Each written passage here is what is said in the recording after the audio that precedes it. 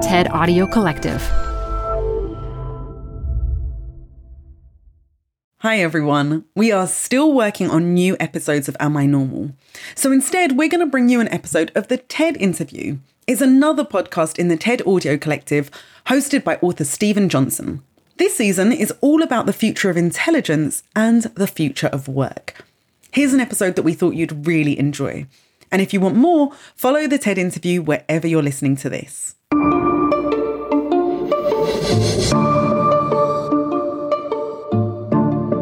Hi there, I'm Stephen Johnson. Don't worry, you're in the right place. This is the TED Interview, and I am the new host. If you're curious about who I am and where Chris Anderson went, I'd really encourage you to listen to last week's episode. Chris interviewed me, and then I flipped the script and asked him a few questions. It was a great conversation. But now, on to this week's show. If I were to ask you what you were thinking about right before you pressed play on this podcast, there's a good chance you were thinking about the future. A few years ago, a psychologist in Chicago performed a fascinating experiment to capture where people's minds wandered when they were left to their own devices. This scientist built a system to ping people at random times during the day to ask them, at this exact moment, what are you thinking about? And it turned out that people were, almost obsessively, imagining future events. Everything from tonight's dinner plans to this summer's vacation to their worries about having enough retirement savings in the bank. The study found that people were 3 times more likely to be thinking about the future than about the past. Now, there's a growing body of evidence that suggests our ability to think about the future, to imagine multiple scenarios, both short-term and long-term, may be a cornerstone of our intelligence as a species. But it also raises an interesting possibility that maybe we could train ourselves to get better at thinking about the future, both for the arc of our own lives and careers, but also for society itself. And that's what we're going to explore during this episode of the TED Interview. Consider this a crash course in how to become a futurist. We have this banner in our offices in Palo Alto, and it expresses our view of how we should try to relate to the future. We do not want to try to predict the future. What we want to do is make the future. We want to imagine the best case scenario outcome, and then we want to empower people to make that outcome a reality. That's today's guest, Jane McGonigal, on the TED stage in 2010. I think it's probably fair to say that if you're interested in learning how to forecast future events, or better yet, change the course of those future events, it's hard to imagine a better guide than Jane. She's both a professional future forecaster and a game designer. As Director of Game Research and Development at the Institute of the Future, she creates immersive social simulations to help us imagine and predict how we'll respond to otherwise hard-to-imagine futures. She also has a new book called Imaginable, which offers a set of practical tools based on recent neuroscience and psychology that we can bring into our everyday life to help us get our brains out of their default settings, and how we can use games to teach ourselves to start noticing little signs of change and see possibilities for the future all around us. So throw away your crystal balls. We're going to dive into the future using science and also video games.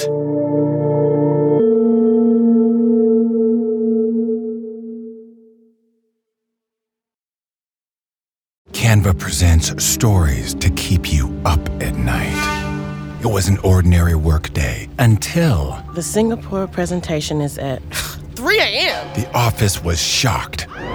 But that's when we sleep.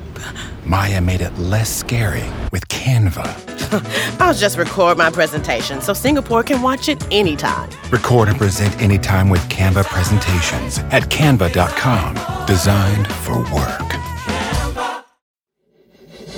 Jane McGonigal, welcome to the TED Interview. Thank you, Stephen. I'm glad to be here.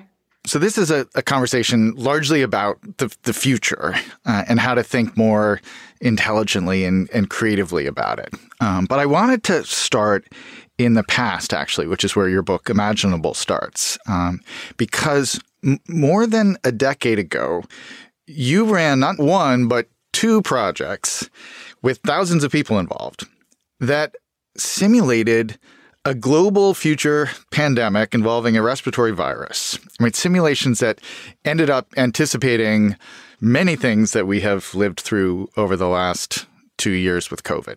So I thought we'd start there, and maybe you could just set the stage for us and explain how these projects came about and what their ultimate mission was. Great. So this type of future forecasting game is called a social simulation. And it's social because it's not the kind of simulation where you put a bunch of algorithms into a machine and you crank them and see what the machine predicts would happen. This many people will get sick, this many people will lose their job, this many people will die. That's not our kind of simulation. At the Institute for the Future, we say we're low on algorithms, but high on social and emotional intelligence. We ask thousands of people what they would do and feel if they woke up in a particular future scenario. And when I first started making these games, the first big game was in 2008 called Superstruct. And we had just under 8,000 people spend 6 weeks imagining what they would do, how they would adapt, and how they would try to help others if they were living through this respiratory pandemic. We called it respiratory distress syndrome. And they played on a private social network. So it's like you're on Facebook, but 10 years in the future. You're on Twitter, but 10 years in the future. That game was set in the year 2019. We followed up in 2010, where we had 20,000 people this time, again, on a private social network, sharing stories about how they would try to help others with not only a respiratory pandemic that started in China, but complicating scenarios we imagined, like a misinformation global conspiracy theory campaign on social media led by a group in our game called Citizen X. And we imagined historic wildfires on the west coast of the United States, and there were supply chain disruptions. We had moms saying, I'm imagining not going to work because schools are closed and I'm going to have to stay home and I don't know how I'm going to get my work done. So we were able to anticipate, just by asking ordinary people, these kind of surprising ripple effects or social consequences that many experts in public health or epidemiology weren't really thinking about, the sort of irrational behaviors. We were able, by talking to ordinary people, allowing them to be experts in their own futures, what they would want and feel and need, to get a lot of really actionable intelligence. And it was just, I have to say, as futurists, we're always looking about 10 years out. It's our favorite timeline. So in some ways, it was just, I think, weird, dumb luck that our game was set in the year 2019 and 2020 and just sort of uncannily turned out to be exactly when we lived through what we imagined. I think it sounds suspiciously accurate is the way I think about it. No, it's fascinating. And I wonder if you could explain a bit more about, for someone participating in this game, and we're going to get back to this idea of games in your work and in futurism in general, but for the time being, just explain to us how you actually engage.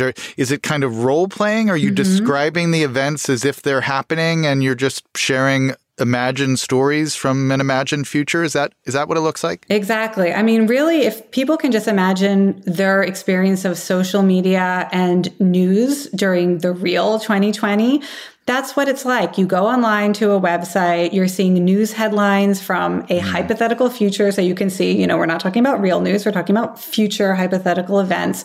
And there's just this kind of collective narrative aspect to it. And we watch it unfold and we look for trends and we feed it back to the community and let it kind of seep into your imagination. Well, that's a perfect segue, because I wanted to just touch on one last thing about the pandemic simulations, which is something you touch on in Imaginable as well, which is the feedback you eventually got from people when the real pandemic arrived in spring of 2020. So tell us a little bit about the response you heard from them. Yeah, I mean, I started hearing from people in January 2020 who had participated. And it's interesting. One of the things that stands out to me most about the emails and messages I was getting on social media is everybody was using the word social distancing, because that was a concept we had introduced in Superstruct. We had people reimagine all the things they did in their daily lives in a socially distant way. And I think just having that fluency with pandemic terminology, concepts, understanding that masking was likely to become a requirement. I mean, it's like they had, just enough information that they'd already put inside their brain just in case, and part of what we did wrong globally about this pandemic in 2019 and 2020 was a slowness to accept the potential scale and widespread ramifications. Like we just wanted to deny how bad it was going to get. And I think having pre-imagined it, there's a willingness to imagine, literally what other people were saying. Well, this is unthinkable.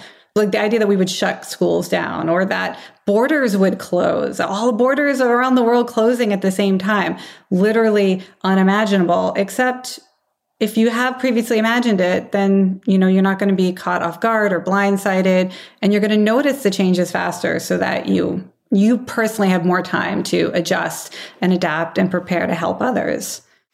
It's such an important skill. I mean, imagining things that aren't apparent to us right now, but that might be possible in the future is an enormously important skill. And one of the things that you and I, over the years, we've talked about this in the past, it's one of our kind of shared intellectual interests, is this idea, it goes by a bunch of different names. Sometimes it's called cognitive time travel. I think in the book you call it episodic future thinking as another kind of term for it. But it's this ability that we think humans may have kind of uniquely, which is to project forwards and backwards in time almost effortlessly. We do it all the time when we daydream or we plan. To me, it's always been an interesting thing because we don't really measure this ability. But in Imaginable, you talk about some kind of specific ways to actually improve this skill and exercises that individuals can do on their own. It doesn't have to be a giant simulation with thousands of people. So tell us a little bit about those. Oh, yes. This is great. So why don't we talk about a simple exercise that people can do? And then there are 3 ways you can measure your skill or ability at mental time travel and use these kind of scoring systems to practice and get better. So my favorite just sort of introductory future thinking challenge is to first imagine yourself waking up tomorrow morning and to envision it as vividly as you can. Even though it's only, a day away, it's still mental time travel, right? And you can ask yourself questions to make it really specific and vivid and detailed. So can you imagine about what time you would be waking up? And yes, yeah, I can. Yes, good. And what room that you might be in? Yes. Yes. Who might be with you, or if there would be no one with you, a person, a pet. And you can probably imagine if it will be light or dark out, what sound you might hear. Were you woken up by an alarm on your phone? Was it a song? Was it beeping? So you make this as vivid as you can. Now, the trick is to do this for 10 years in the future. So now imagine it's 10 years from now, you're waking up. Okay. Now, if you were just to do it, you would probably, the first thing that comes up for you is kind of like a blank, right? Like, whoa, I mean, how can I know? Yeah. It's what your brain is doing is saying, wait, I don't actually have the data. I need to simulate this in my mind. So what you have to do now is you have to choose what details. Whereas when you think about tomorrow, your brain's just going to throw a bunch of facts at you to reach into that hippocampus and say, here's what's true today, probably true tomorrow. When you're thinking 10 years out, you have freedom to imagine. And so let's just try this. So Stephen, can you picture a room you might wake up in 10 years from today? And I would say, feel free to change as many of the details as you like. You might picture a different room. You might picture a different person or creature with you, what pet might you have in 10 years that you don't have today? I don't want to put you on the spot to answer, because one thing we know from the research literature is that when we imagine 10 years out, we tend to imagine things that are really core to our most authentic values and hopes and needs. We don't have anything on our to-do list for 10 years from today. So we can really choose things that relate to our biggest meaning, our purpose, or the things that bring us joy. So, but it's interesting. I went first in starting to go through this exercise. I went to the technology side of it. So the very first thing I was like, an alarm clock, which is what normally wakes me up, is not. That's going to seem kind of retrograde. I mean, already people are getting, woken up depending on cycles in their REM sleep or something like that. So the idea that some clock that would just be set saying, wake me up at 8, that will seem really out of date. And then I was thinking, what about mattresses? Like, the mattress technology feels like it hasn't really changed all that much. Like, what is my bed going to look like? How could a bed be different? But it's also kind of a blank spot in the sense that I don't really have a clear picture of what the answer to that would be. First of all, you're one of the first people I know who has answered with imagining the future of mattress technologies. that is so you. And I think it actually does prove the point that we tend to go towards core curiosities and interests and values. I mean, a lot of people, for me, I have 7-year-old twin daughters, right? The first thing I have to adjust for when I imagine 10 years out is I'm going to have 17-year-old twin daughters. So maybe they're seniors in high school. They don't like me anymore. I don't know what I start to imagine what defines my day most right now is, my relationship with caring for my family. Some people imagine being in a different city or country. A lot of people will think about their body and how they want it to be different. They want to be stronger, or they want to have some different change that they've achieved. And it's really just interesting to talk to people through this imagination exercise and just, wow, what pops into people's heads when they have the freedom to imagine anything. I think it's really telling. You imagine your children as a parent. I'm a parent as well. And I imagined what kind of future alarm clock I would have. That's the difference between the two of us. Clearly, you're a better parent than I am.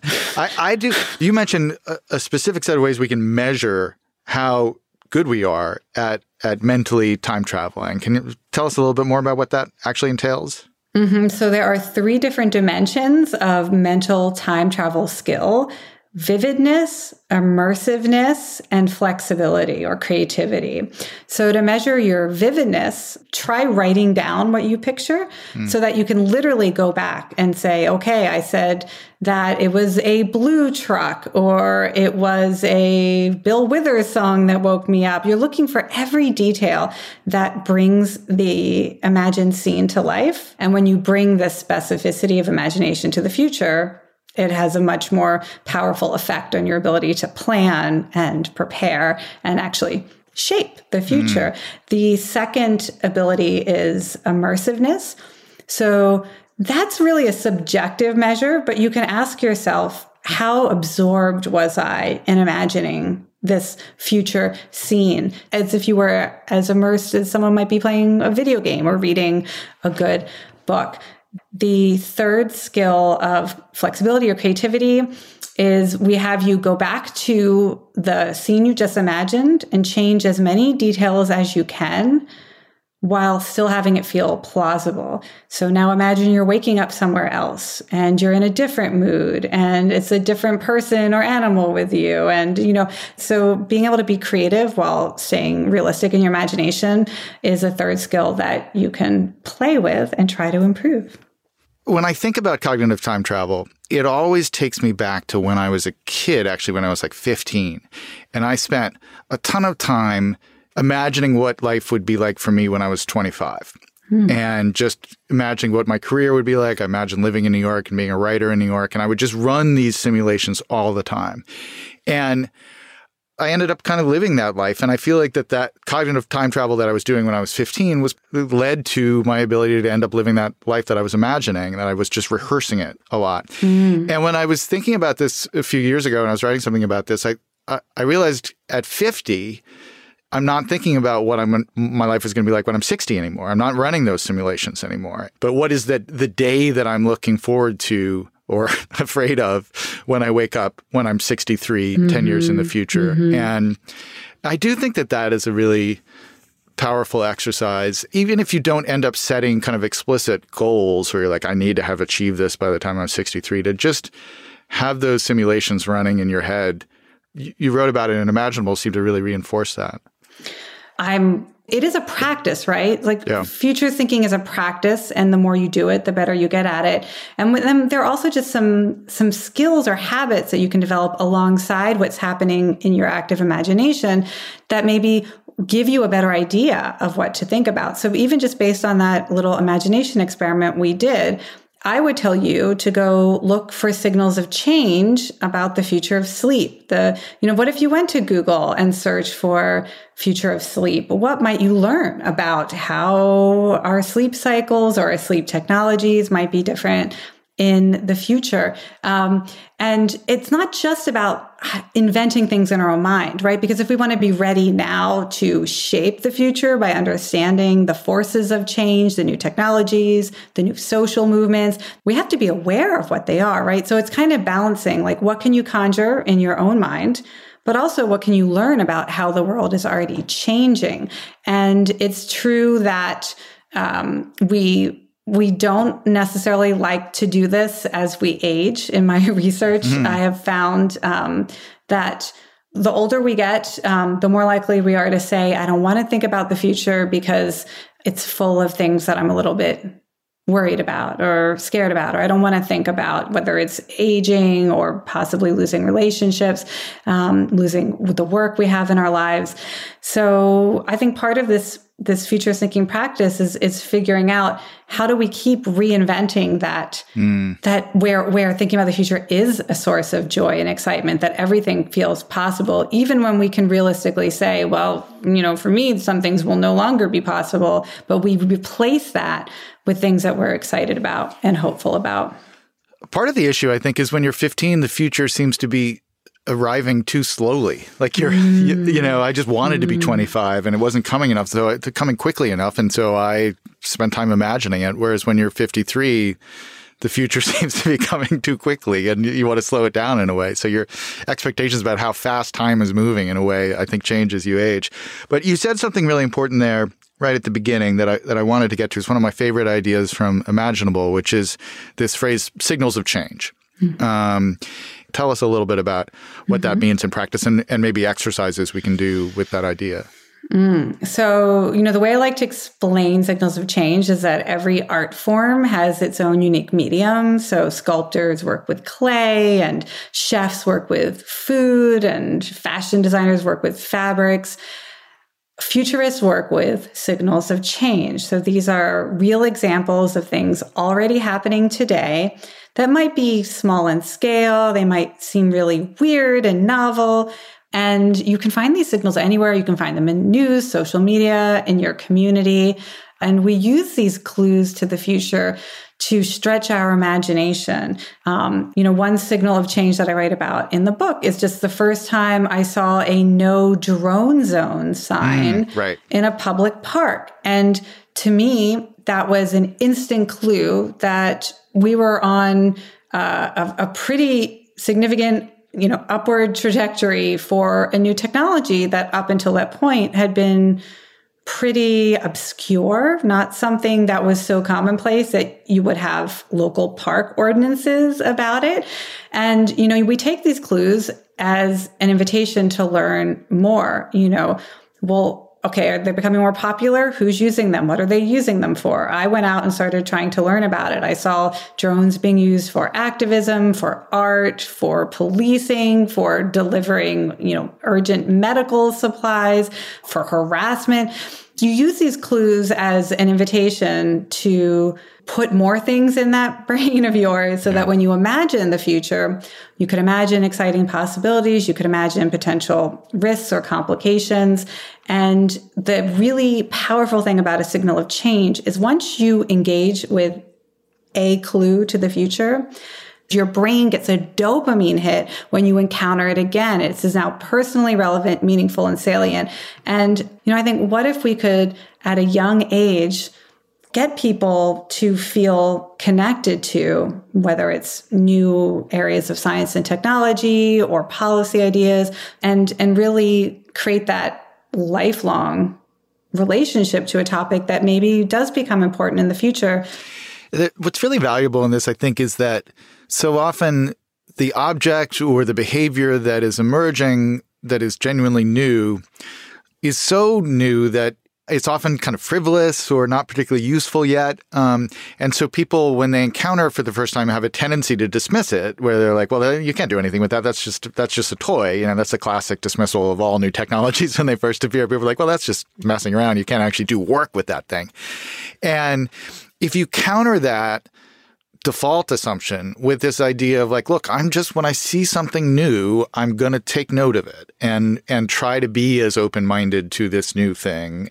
That does keep you attuned, as you say, as these things develop once you've kind of made note of it. Do you keep like a journal of these signals of change? Is that the way you do it?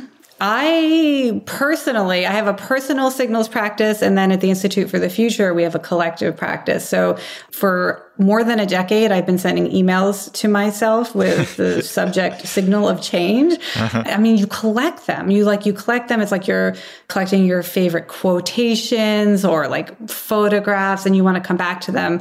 And I think it works best when it is a community practice, because we're all exposed to different signals and we're drawn to different signals. And when you do it in a community, you definitely build that collective intelligence more effectively.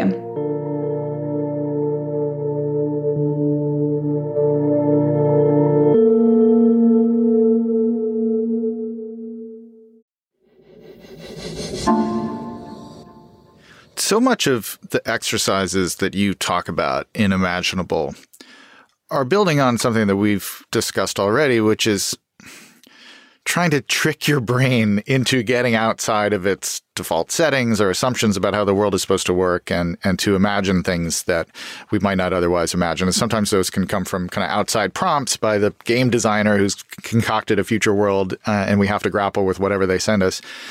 But there are a number of other exercises that you can really do on your own that I think are really interesting. And one of them is this idea of fact flipping, which I think is really clever. Maybe could you walk me through that exercise? Yeah. So this is basically a future brainstorming game. Like, let's say you want to come up with some really vivid ideas for what the world might be like, and you want to surprise yourself, right? Not things you've seen in science fiction movies or the same old tropes. And so you pick a topic, and then you just list as many facts as you can about it. I say try to get to 100. It doesn't have to be 100 at a time. I will often have a Google spreadsheet going of facts that I'm sort of adding as the days and weeks and months go on. One of my pet research areas is the future of shoes. And so you list these facts that are just generally true about the topic today. Like you might say, most people own more than one pair of shoes. We take our shoes off at night when we sleep. There's not like a norm or cultural practice of sleeping with our shoes on. So you just write down. Once we have those future mattresses, you can actually keep your shoes on because they self-clean. It's really impressive. So you write these facts and then you just rewrite them. So you flip them so that the opposite is now true. And you're going to come up with a bunch of weird stuff that doesn't make sense. For example, shoes are free. Nobody has to pay for them anymore. Most people only own one pair of shoes. And you just write this down.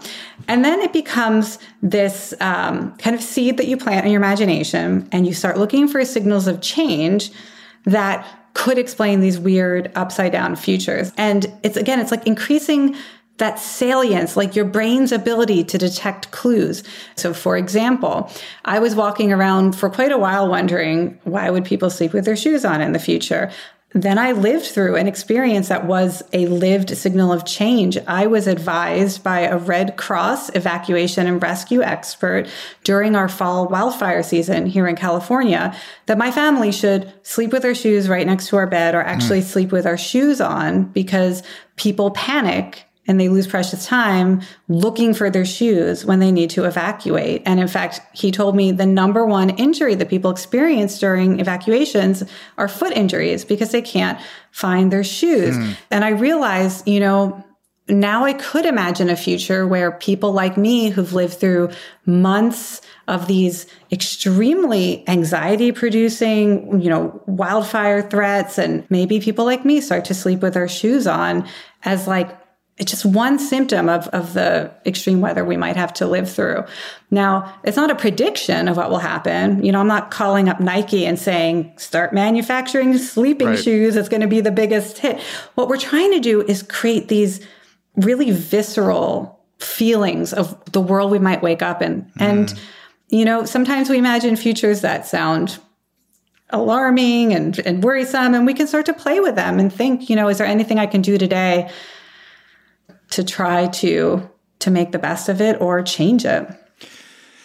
It does push you into this really interesting kind of storytelling mode where you're like, how do I create a narrative in which it makes sense that we are wearing shoes in our beds, or whatever the fact that is flipped. And really, it's just, even if none of the futures you imagine ever even become remotely real, what we're really doing that's most important is developing that mental flexibility to accept that things could change. Yeah. And we don't want to get stuck in old ways of thinking. I wanted to come back here because this is, again, one place where you and I have just a lifelong kind of shared interest in this. To me, it is so interesting how much of the history of people inventing the future in various forms have revolved around games and play in terms of trying to think more creatively is specifically described under the umbrella of gameplay. And I guess I just wanted to ask a kind of a macro question about that, which is, I'm sure many people listening to this podcast are thinking, well, games are frivolous. Games are silly. Like, if you're trying to do rigorous thinking about the world, that's the exact opposite of games. Games are escapism. Why would you want to use games in this kind of context? And, I think one of the things that makes games interesting, as opposed to other forms, is that they're different every time you play them. Right. Mm-hmm. You read the novel. It is, maybe slightly different in your imagination as you read it, but the words don't change. But what makes a game is precisely that open-endedness and unpredictability. And so I think that's part of the seed of what makes this such a powerful conceptual tool. But you've thought about this much longer than I have. Well, let's invite everyone to sit with this really profound truth, which is the very things that we have kind of gamers guilt about, or we yell at our kids to stop playing and go do something important or something real. That's what we're using to make machines more creative, collaborative, and flexible in their thinking. So just as a little, public service announcement, we can take note of that amazing fact that if that's the best way to teach machines to be these things, maybe we're doing it for ourselves as well when we play. One thing that you also said about games that is really important for playing future forecasting games is that they're different every time because people are different. Every player will bring their own ideas about what is possible, different strategies, different reactions. And when you can get lots of people playing the same game, then you have that phenomenon that game developers call emergence that we're always looking for, when suddenly the gaming community is doing something we didn't intentionally design for. They're surprising ourselves when they find ways to leverage the economy, when they develop their own culture. These new forms of nonviolent play that they've created for themselves in this world where all the avatars are running around with weapons, that same kind of surprise emergence helps us understand the future better. And that's why it's important to have thousands of people playing, right? Not just for me to sit around a table with other experts, is so that we can get that emergence effect. And because it's a game, people feel free to be wild in their thinking, to be creative, to try different things, experiment. And that's important too if we're trying to surprise ourselves with ideas that we would otherwise not be able to predict. I remember Stuart Brand said somewhere about games and young children is that one of the defining characteristics of of kids when they're young, when they're playing games before they get structured into like organized sports and things like that, is inventing the rules of the game are as important as actually playing the game. In fact, the part of the play is like, well, how should we, well, let's invent that we've got a ball and a stick and like that wall over there. And maybe the game is you try and throw the ball so that it bounces off here.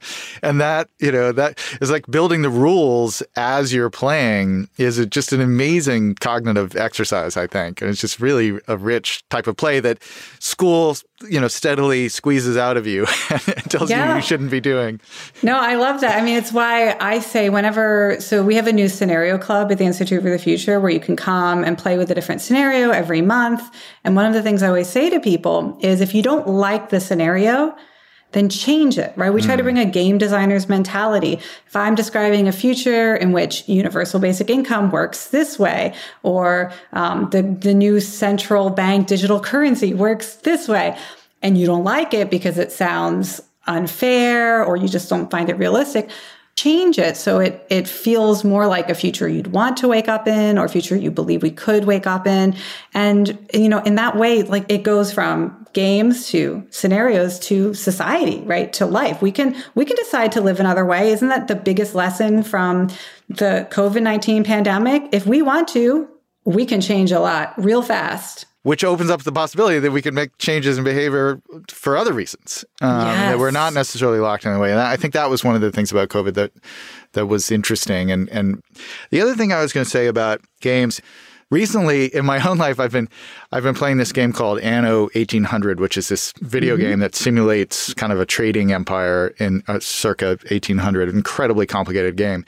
And I realized at a certain point, given what was in the news, that this game is all about supply chain management. That's all you're doing all day long is thinking, all right, I got to get my coconuts to this island so that I can manufacture shampoo so that I can get it over to the tourists who are showing up at this island. And, you're just sitting there being like, gosh, supply chains are really hard. And suddenly you have this, through this simulation, this understanding of what's happening in the world. And here I was just doing it for fun, far too many hours every night. So I think not it's an too amazing many hours. Not too many hours. I don't feel guilty. Profound. I don't feel guilty. Get rid of the gamer's guilt. No shame. No shame. But I do think that the possibilities for education on this front, I think, are really profound. Yes. And I think that, for me, I always go back to what is the skill that I want everyone to have as we move into these, really uncertain times. It's not playing with simulations. What I want young people to do is to be designing their own future scenarios that make them excited and hopeful, and to use that ability to make more vivid and believable and actionable the worlds we want to wake up in. And I think giving that tool to young people would be one of the, the best new things that we could add to the common curriculum. Well, I do think that this is one of the things that's always been true of your work and is especially true, I think, of Imaginable. And when people get a chance to read the book, I think they'll see this animating all the pages of it, which is that optimism and that sense of, we're not just predicting the future here as this thing that we have no control over. But part of this is to imagine a future so that you can then figure out what the pathways are that you can go and follow to create that future. And the book just is really inspiring in that way throughout. I did want to take us back to a slightly more negative side of things, just to bring us full circle, since we started with your uncanny forecasting of what would become the COVID pandemic 10 years ago. I think it's just my obligation to ask you, what are you worried about for 2030 or 2032? What is the scenario that keeps you up at night or that you're running simulations about now? That's such a good question. So I would say there is a future scenario that keeps me up at night, but also puts that fire in my pants to jump out of bed in the morning. And it's the topic of the social simulation that we just started running this fall, and we're running again this year. It's climate migration. And we know every expert looking down the horizon says in the next 10 years, 20 years, 30 years, people are going to be on the move more than at any other point in human history. But this doesn't have to be something that is so alarming, right? I mean, humans have always been a migratory species. We have an opportunity to maybe rethink, reinvent, reimagine what forms of movement do we want to make safe and legal in the coming decades? How can we be welcoming to people who need to leave, whether due to climate change or other emergencies and threats? And there are definitely going to be challenges. Leaving because you have to is never something that we want to happen. But if we can use this as an opportunity to maybe change some things that need to change, and to maybe create freedom of movement more as a human right, instead of being so harshly restricted, and to think about what kinds of new productivity and art and cultures and community we might make if people are a little bit more on the move. Yeah, well, how important. And boy, just thinking about migration in the Ukrainian situation, just millions of people moving in such a short amount of time. We no doubt have more of that in our future. So I'm glad you're thinking about it. We have a new tradition on the TED interview, which is a kind of a bonus question for all of our guests. You may be uniquely suited to answer this question because you think about things like this all the time. But what is the problem or kind of mystery in your field that you are most excited about, but that has not yet been solved? Well, okay. I want to give you two answers. One's really obvious, but it's amazing it has not been solved yet, which is, what is the long-term impact of futures thinking, right? When people imagine the world 10 years out, does it really change how they experience the next decade, the actions they take? There is not a lot of good longitudinal research on this. And it's really hard to get funding to study, how does thinking about the future change people's lives and experiences. You need an endowment or something. You need to follow people for at least a decade.